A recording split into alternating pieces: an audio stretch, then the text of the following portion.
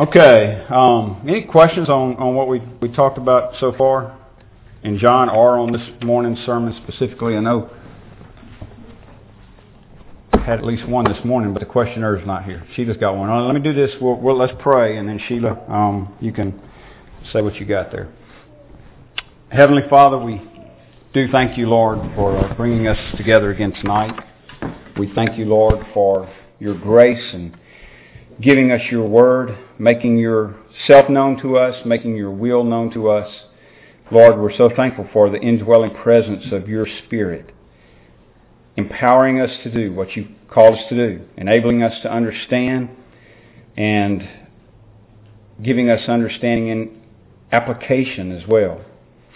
Lord, we pray, help us to be word-saturated people, so that we are so influenced by your word that we walk according to it. That we don't just do it as some kind of exercise of the flesh to see how much we can know, but so that we will seek truth, so that we will seek you above all things, and in doing that, seek to please you in all that we do. And so that we will be witnesses to this world around us that is perishing without Christ. Lord, we pray, use this study to that end. These next minutes that we have, we pray, use your truth to sanctify us, to make us more like Jesus.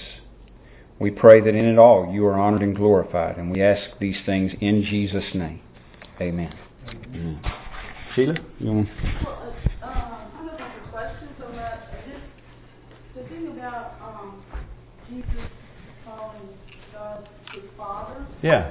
And they're getting upset about it, and I'm just thinking that, they couldn't do that. They couldn't call God their Father before Jesus came. Yeah. And when he taught them the disciples how to pray, he said, say, Our Father. And how precious that is, and how blessed we are. That, Amen. Amen. Yeah, I don't think it was. My understanding is that they would do it some in a corporate sense, which is kind of ironic because we tend to do just the opposite. And either way is best. But my understanding is they would do it some in a corporate sense, so that they would speak of God as our Father. Our being the Jews, the nation of Israel. But wasn't a common. It doesn't appear to be a common thing like we do today. But I'm going to throw this out too, and I hate to admit, I grew up in the TV generation and all that. So sometimes, when I speak of things, it's coming out of that influence,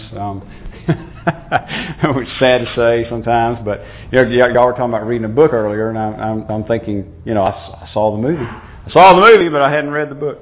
That's sad. But at any rate, has anybody seen Fiddler on the Roof? Has everybody seen that? Can't remember. It's excellent. So if you get the opportunity to watch it. I'd love to rewatch it.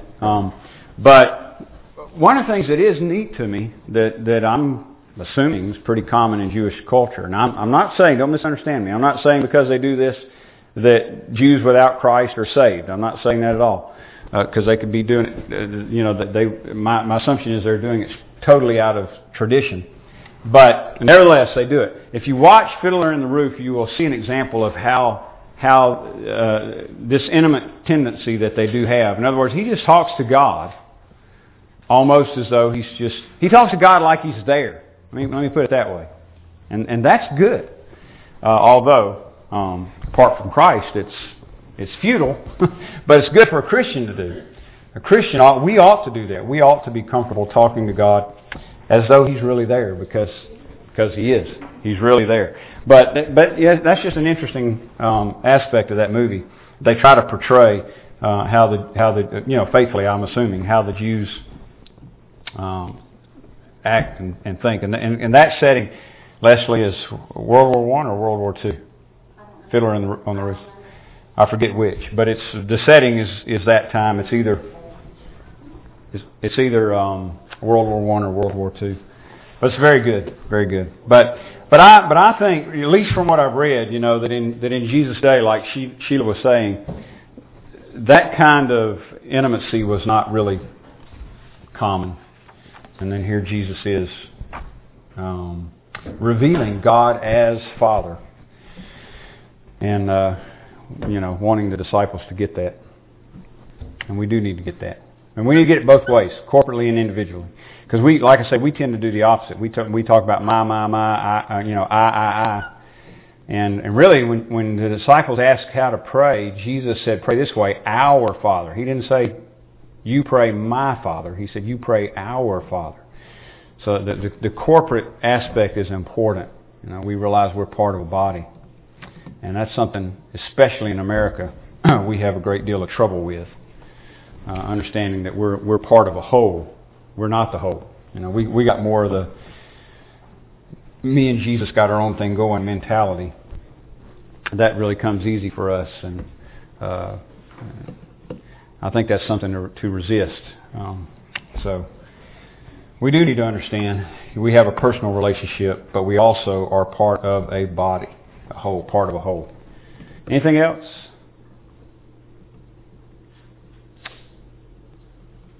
All right, that's a good point because, what Jesus is doing is making God known. Chapter 1, verse 18. That's what John says. He came to explain God to us, and that's one of the ways he does it, by revealing God as Father, intimate. In fact, Jesus used the term, the Aramaic term Abba, which was like the equivalent of our term Daddy, and it's an intimate term. Okay. We sang a hymn a moment ago, and I just thought, boy, especially the chorus, very appropriate for what I'm looking at here in this passage. I'm going to read you a verse at least one verse in the chorus here, hymn number 390. Trust and obey. There's so many good hymns, and we, just like anything else, we get familiar. Sometimes we sing them without thinking. It's easy to do. Verse 1 reads this way. When we walk with the Lord in the light of His Word, what a glory He sheds on our way. See, there's a condition there. We walk in the Lord in the light of His Word. When we do that, what a glory He sheds on our way. While we do His good will, He abides with us still. Notice again, there's a condition there. While we do His good will, He abides with us still. And with all who will trust and obey. And then of course, everybody's familiar with, trust and obey, for there's no other way to be happy in Jesus but to trust and obey. Now, here's a question. Do we believe that? Sometimes I think about that when we're singing hymns and these old established hymns that, again, like I said, we sing so easily without thinking about. Do we really believe what they're saying? These writers, I'm not much of a songwriter. I've written a couple of songs, but I know this much. What you're trying to do is put down your thoughts, the way you think, and then a lot of times they become popular. Songs do, hymns, because they resonate with other people. It's the way they think. Sometimes they become popular just because of the tune. They got a catchy tune. But is this something we really believe? Trust and obey, for there's no other way to be happy in Jesus than to trust and obey. And one of the great things about that is that it ties those two things together. Trust, which is a synonym for faith, trust and obey. And the two go together. And the author, who I'm not familiar with, it says J.H. Sammis, D.B. Towner. I don't know if the two of them co-wrote it, or one of them did the words and one of them did the music. I don't know. I'm not familiar with this that much with this particular hymn. But the author is obviously tying those two things together. Trust and obey. And asserting that there's no other way to be happy in Jesus but to trust and obey. Now, I find, more and more, it seems like what happens in a lot of teaching out there is that they get separated. And some say, well, you just trust. You just trust. You just trust. You just trust. And we shy away from the obedience part because it talks about what Ronnie and David and I were just talking about a little while ago. It implies some effort there, some work. On the other hand, some go to the other extreme and put a lot of emphasis on obedience, and to the point of making it a type of law for righteousness' sake. Well, I think the Scripture gives us a balanced approach, a good, healthy union of the two. They go together. They go together. Now, what does that have to do with John 5? Well, let's go back. This morning we left off in verse 30, but I'm gonna back up a little bit here.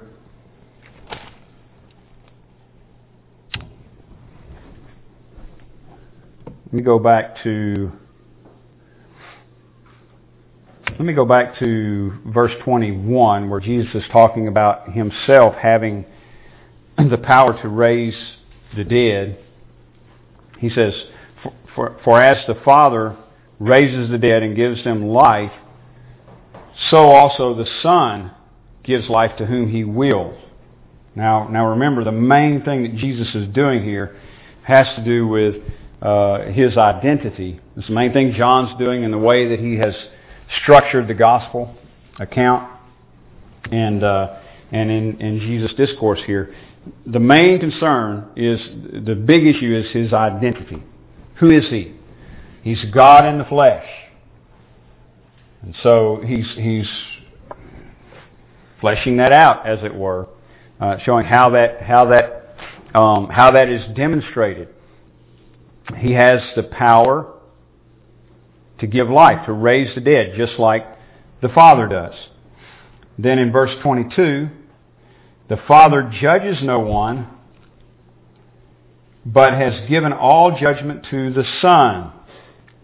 So now He not only raises the dead, gives life, imparts life, but He also is given the responsibility of judgment. I'm losing my battery here, y'all. Y'all bear with me just a moment, because if I let it die, Leslie won't be able to hear in the back there.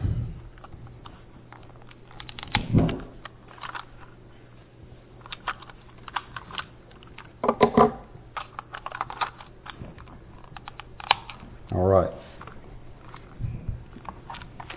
Okay, so he has the power to give life to the dead. He also has the authority to judge. In fact, he's going to go on to say that he's the judge at the final day, before whom we'll all stand. And then,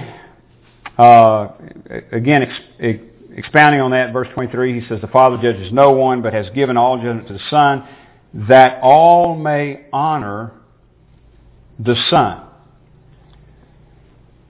So, he has power to raise the dead. He has authority to judge. For, verse 23, the Father judges no one, but has given all judgment to the Son, that all may honor the Son, just as they honor the Father. And then he makes this statement, this exclusive statement. I mean, nobody else can say this.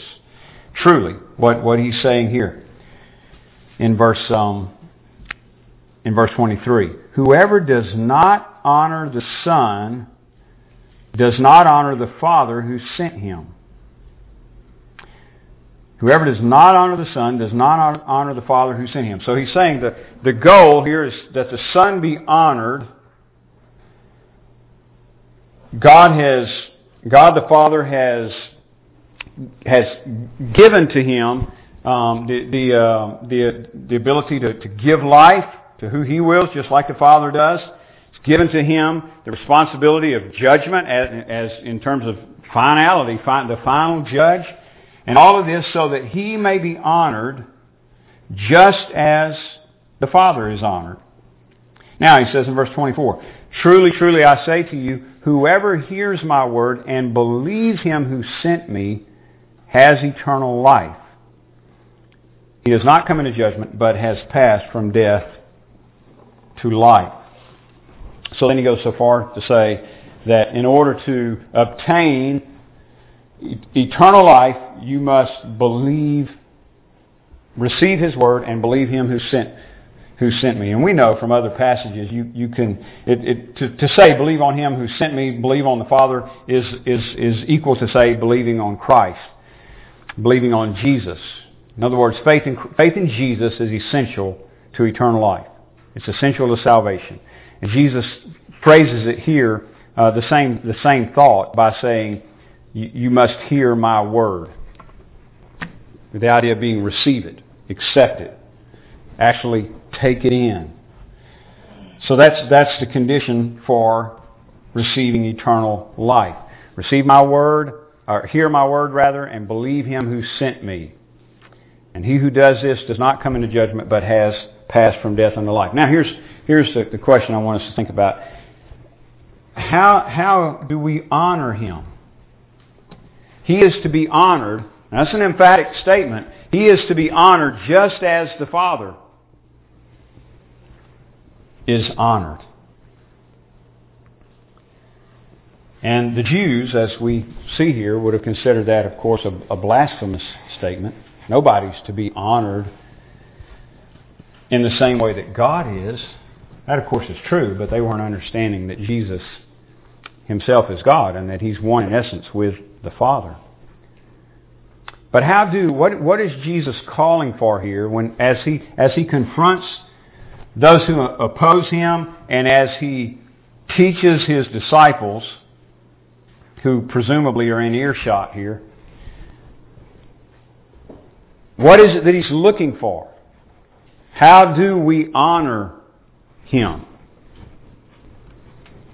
And what I'm going to submit to you here, based on what we just read and the verses that follow, what I'm going to suggest is that the idea is summed up pretty good in that song that we sang.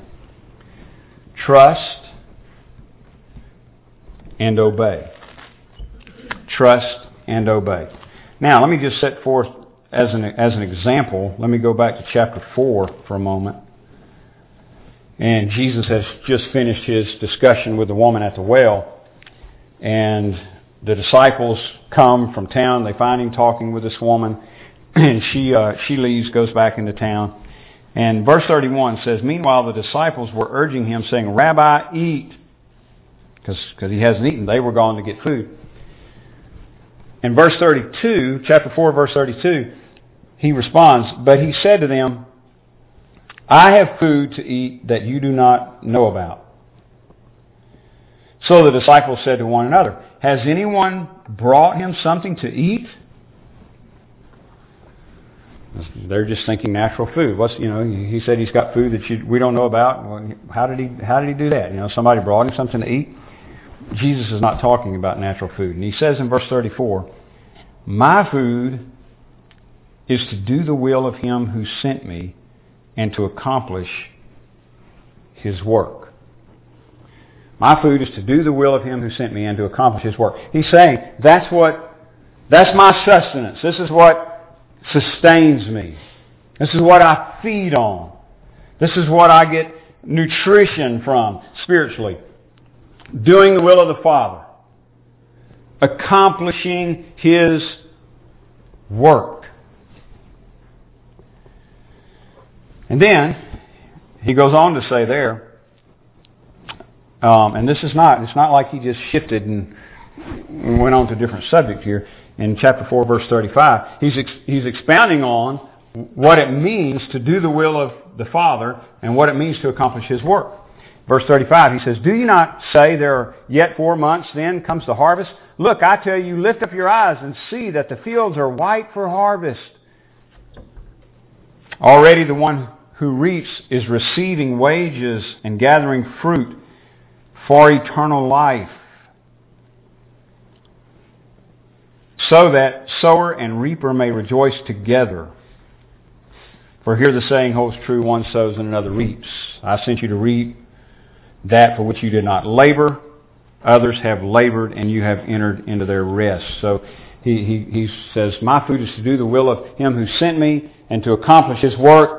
And then he begins to talk to the disciples about reaping the harvest, doing the work of the Father, accomplishing His work. That is, we would say it this way, evangelizing, getting the gospel message out, making disciples. In fact, that's probably a better way to say it, because a lot of times when we use the term evangelism, which is a great term, I'm not against it, but a lot of times when we use that word, we think strictly in terms of just almost like scattering seed, just throwing the message out there.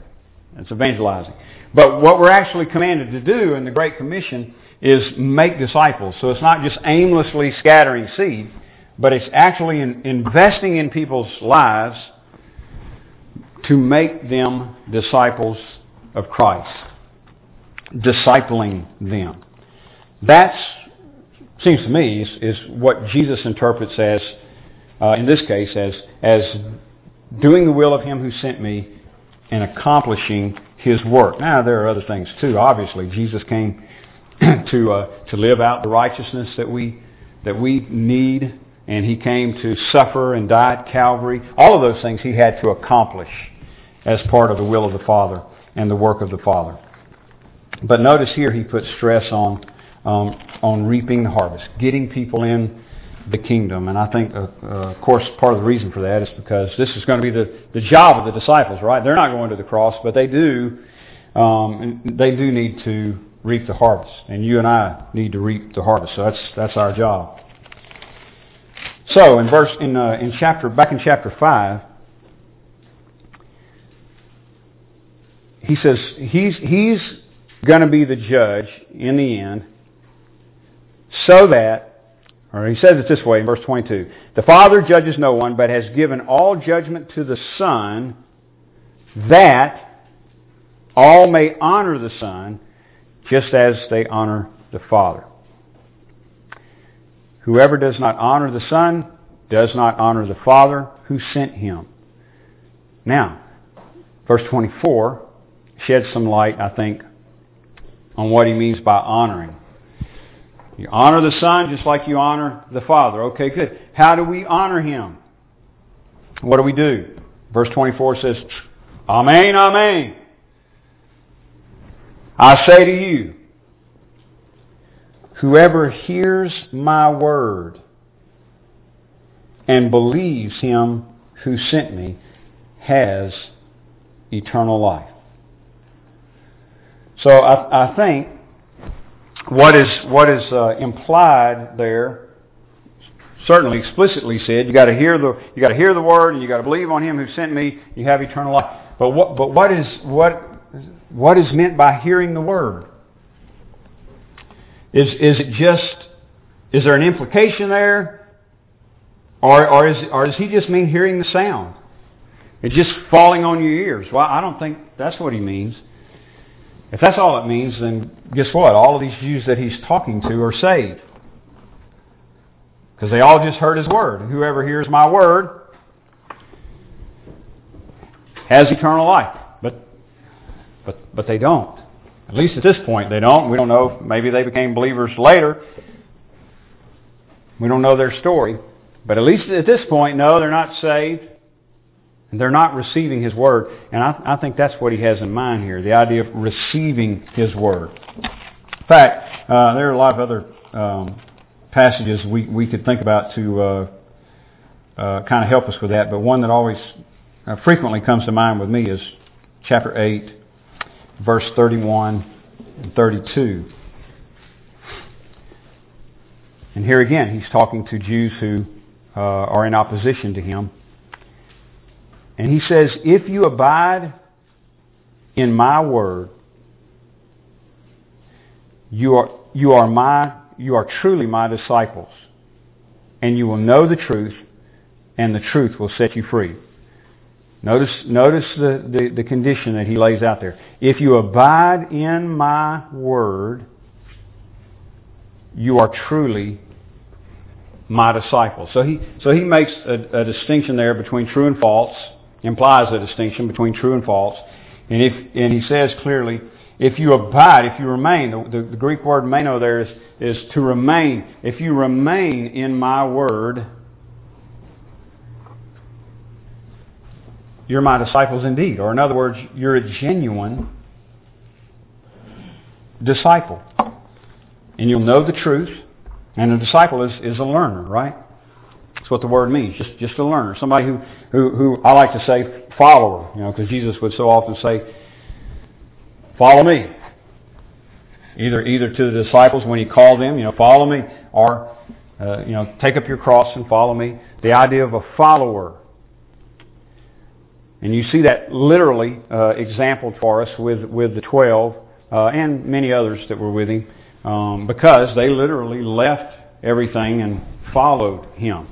Well, there's a sense in which we're to do the same thing. We follow him. We follow after Christ. And Jesus says, here's the distinction between a true follower and a false follower. Or you might just say it this way. Here's the mark of a true follower. You remain in his word. So he says to them plainly, and this is somewhat like the statement he makes to Nicodemus. Unless a man is born again, cannot see the kingdom of heaven. Unless a man is born again, he cannot enter the kingdom of heaven unless he's born of spirit and water.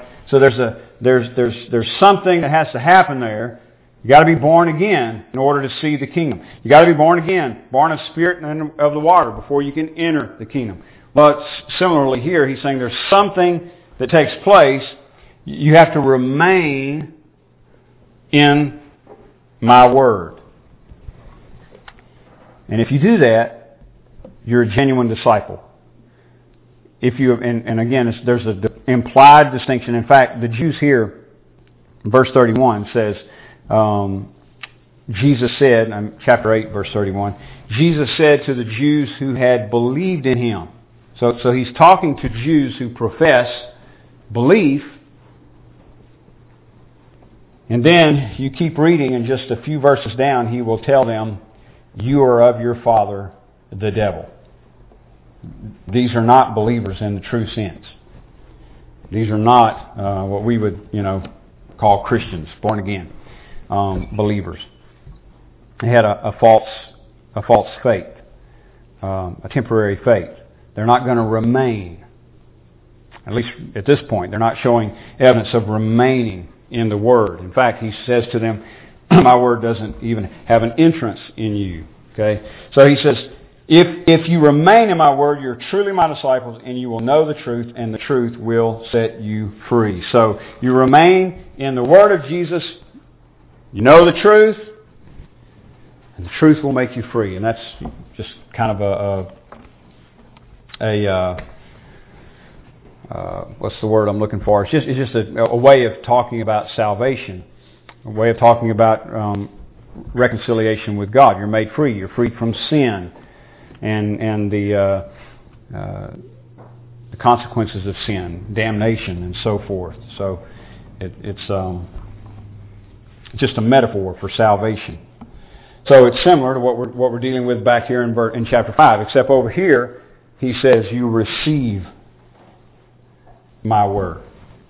So what I'm suggesting is, by going to chapter 8 and pointing all that out, what I'm suggesting is there's more to it than just more to it than just hearing, more to it than just a sound falling on the physical ear. Those who hear my word, the idea is receive it, accept it, obey it, remain in it. And that's the idea behind remain in it. Obey. And if you do that and believe on him who sent me, the ones hearing and believing, chapter 5, verse 24, are having eternal life and are not coming into judgment, but have passed from death to life. Now, You get down to verse 28, closer to where we left off this morning.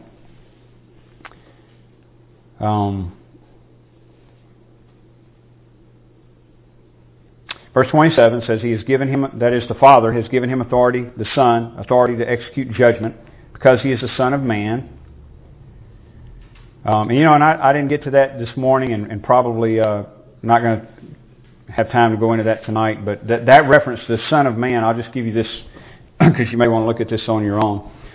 I think what He's doing there is, what He has in mind there is Daniel 7, verses 13 and 14. In other words, He's talking about the eschatological figure that Daniel prophesies about in chapter 7, Daniel chapter 7, verses 13 and 14. In other words, He's saying, I'm that guy. I'm that guy that Daniel is talking about. The Son of Man. So He's given Him authority to execute judgment because He is the Son of Man. Now, verse 28, He says, Do not marvel at this, for an hour is coming when all who are in the tombs will hear His voice. Okay, here's another obvious place of this distinction. He's already said in verse 24, the ones hearing my word have eternal life. But now He's going to say all will hear, and some will be damned. Some will have life, and some will be damned. So obviously, again, back in verse 24, He doesn't mean, when He says hearing, He doesn't just mean the sound falling upon the physical ear. In verse 24, He's talking about receiving, accepting, following, obeying. Here in verse 28, it is the idea of just hearing. I mean, everybody's going to hear it. All who are in the tombs will hear His voice and come out. Boy, that's a picture, isn't it? I mean, there's not going to be, nobody's going to stay in there. I ain't coming out. They ain't going to want, some of them won't want to come out, but this is an example of His authority. All that are in the tombs, they will come out. Why? Because He has that power. He has that authority, and He has that power of command. When He says come, all will come. When He calls someone to salvation, they come. They come. They do. They just come. I've heard people use the analogy of coming kicking and screaming, and I understand what they mean, but technically that's incorrect, though. You don't come, because God makes you willing. So you don't come kicking and screaming. You come willingly because Jesus changes your heart. He has that power. He makes you alive. And so you come. You come. Well, it's similarly, when He calls everybody to judgment, it's not to salvation. This is to face Him in judgment. When He calls everybody to face Him in judgment, they will come. This is a summons similar in this regard, that it cannot be disregarded. Just like when He summons somebody to salvation, they come. When He summons every individual to judgment, they will show up. I've been in you probably all have too. I've been in a courtroom when you're summoned to jury duty, and they do the roll call, and somebody's not there that's supposed to be there. The judge isn't happy about it,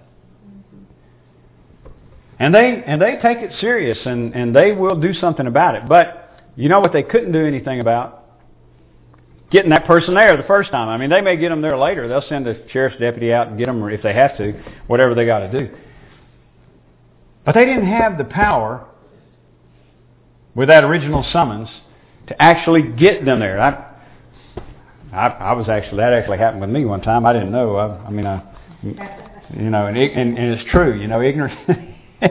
Ignorance is no excuse, because I didn't know that I was summoned, but I still got a letter saying that a warrant had been issued for my arrest, and if I didn't show up in so many days, they'd send a chauffeur to help me get there.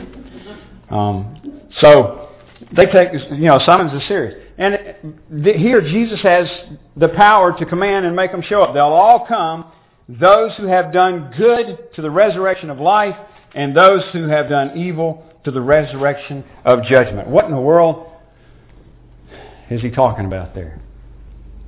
Is Jesus actually saying that some people are going to be saved, resurrected to life, based upon their own good deeds? In other words, some people are going to be good enough to get into heaven and be in His presence forever, while those who have done evil will be cast out? Is that what he's saying? Well, a couple things here. Let me just say, first of all, that nobody's exempt from this court appearance. Nobody. Romans 14 and 2 Corinthians chapter 5, I believe it is, Paul says clearly, we'll all stand before the judgment seat of Christ. That's another all that's all-inclusive. Every one of us, believers and non-believers, we will stand before the judgment seat of Christ. We will all stand before Him. And Paul says in those places that we'll be judged according to our works. So that's going to happen. That's definitely going to happen. I remember a brother saying one time at our Thursday morning meeting, he's not there anymore. In fact, he's gone on to be with the Lord. He was a Presbyterian pastor. And I remember him saying, I'm not going to be there, not going to be judged because I'm saved. And we were saying, another brother was saying, brother, it says we're going to be there. I'm not going to be there. We're going to be there. I'm not going to be there. Well, it says we're going to be there. We'll all stand before the judgment seat of Christ. Believers and unbelievers. And Jesus says, similarly to Paul says we'll be judged according to our works. That's basically what Jesus says here. Those who have done good will be raised up, that is, they'll come out of the tomb to the resurrection of life, meaning eternal life, that same eternal life John's been talking about all along, same eternal life Jesus mentioned back in verse 24, those hearing my words and believing in Him who sent me have eternal life. And this day that Jesus is talking about here in verse 29, this is where it comes to completion. We have eternal life now. Remember, again, verse 24. We are having eternal life now. And we're not coming into judgment. Now. Condemnation. Now. So, in one sense, we already have life and we're already freed from eternal condemnation. And yet, we don't have it in its fullest form yet. That is yet to come. But this day Jesus is talking about is when that takes place. So, you're going to be called out of the tomb. You and I, believers, are going to be called out of the tomb to the resurrection of life. And it's at that point you receive a new body and live in a glorified state that the Apostle John in his letter describes as being like Jesus. He says basically we don't know what it's going to be like, but we know this, when we see Him, we shall be like Him.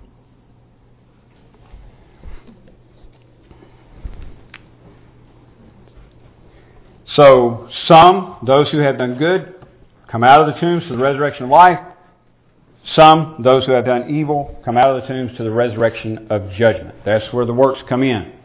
And I think there'd be more to be said about that in terms of the believer if we were in Romans 14 or 2 Corinthians 5. But I won't go there tonight. Just say that there is a, even for the believers, there's a judgment of works. But let me zero in on what Jesus is talking about here, because he is talking in terms of salvation.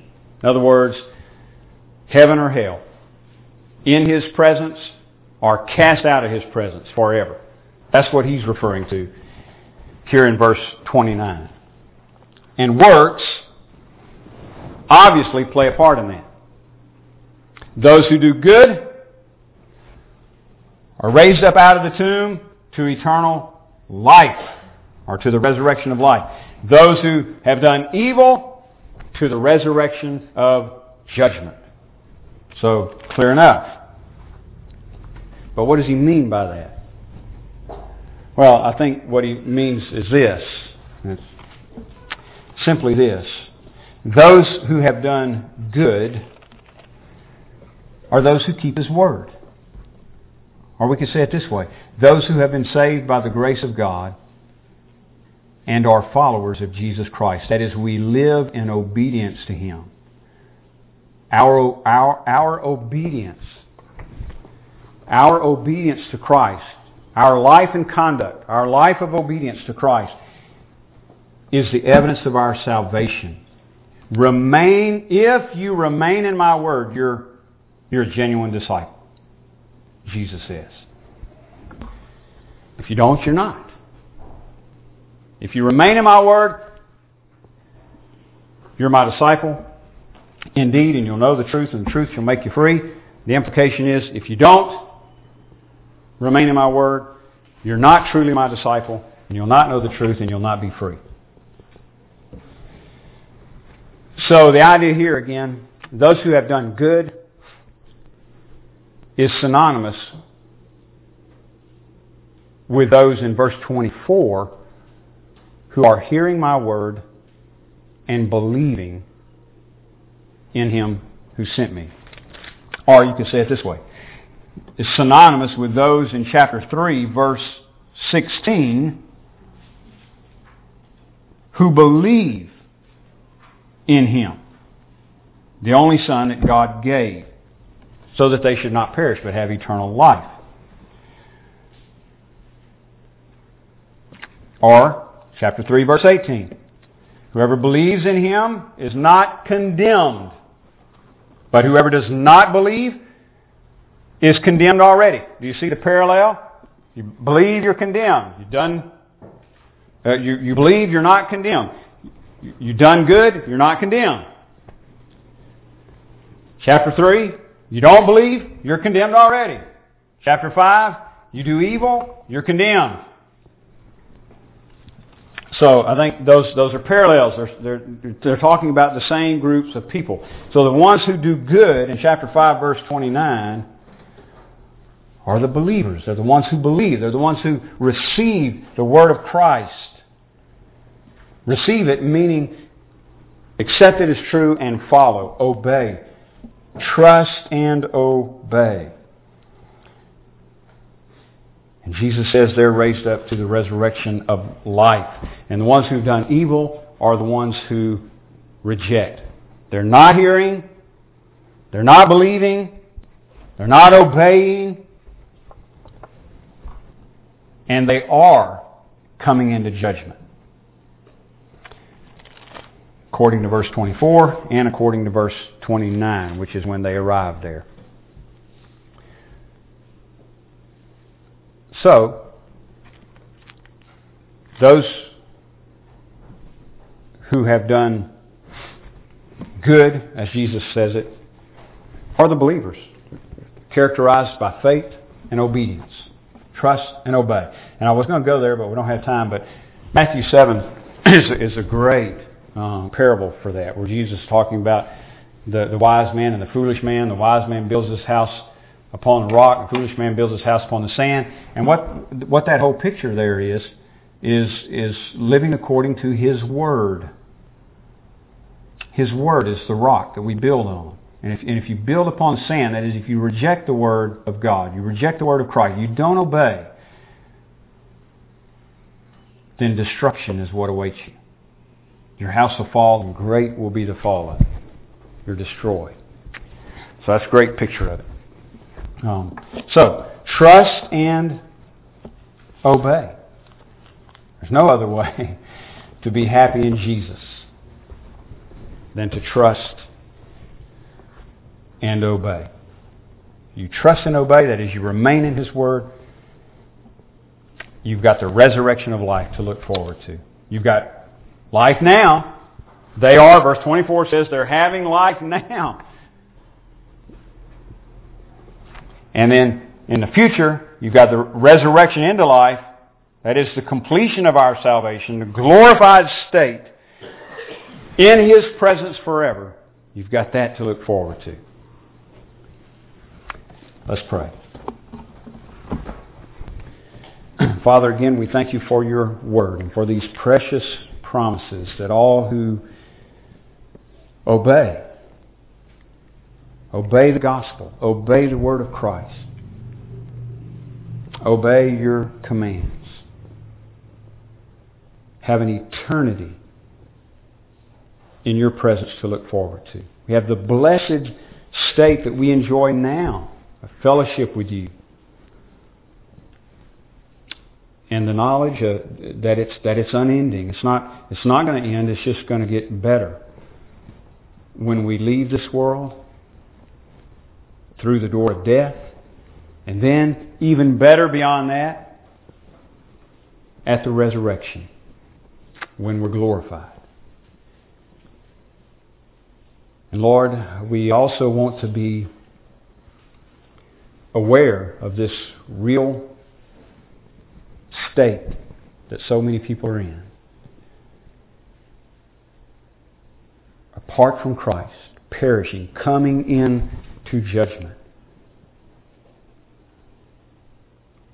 lest they come to faith in Christ and believe the gospel. Lord, remind us, empower us to be compassionate and to be diligent in our efforts to reach the lost with the truth for their salvation and again for Your glory. We ask these things in Jesus' name. Amen.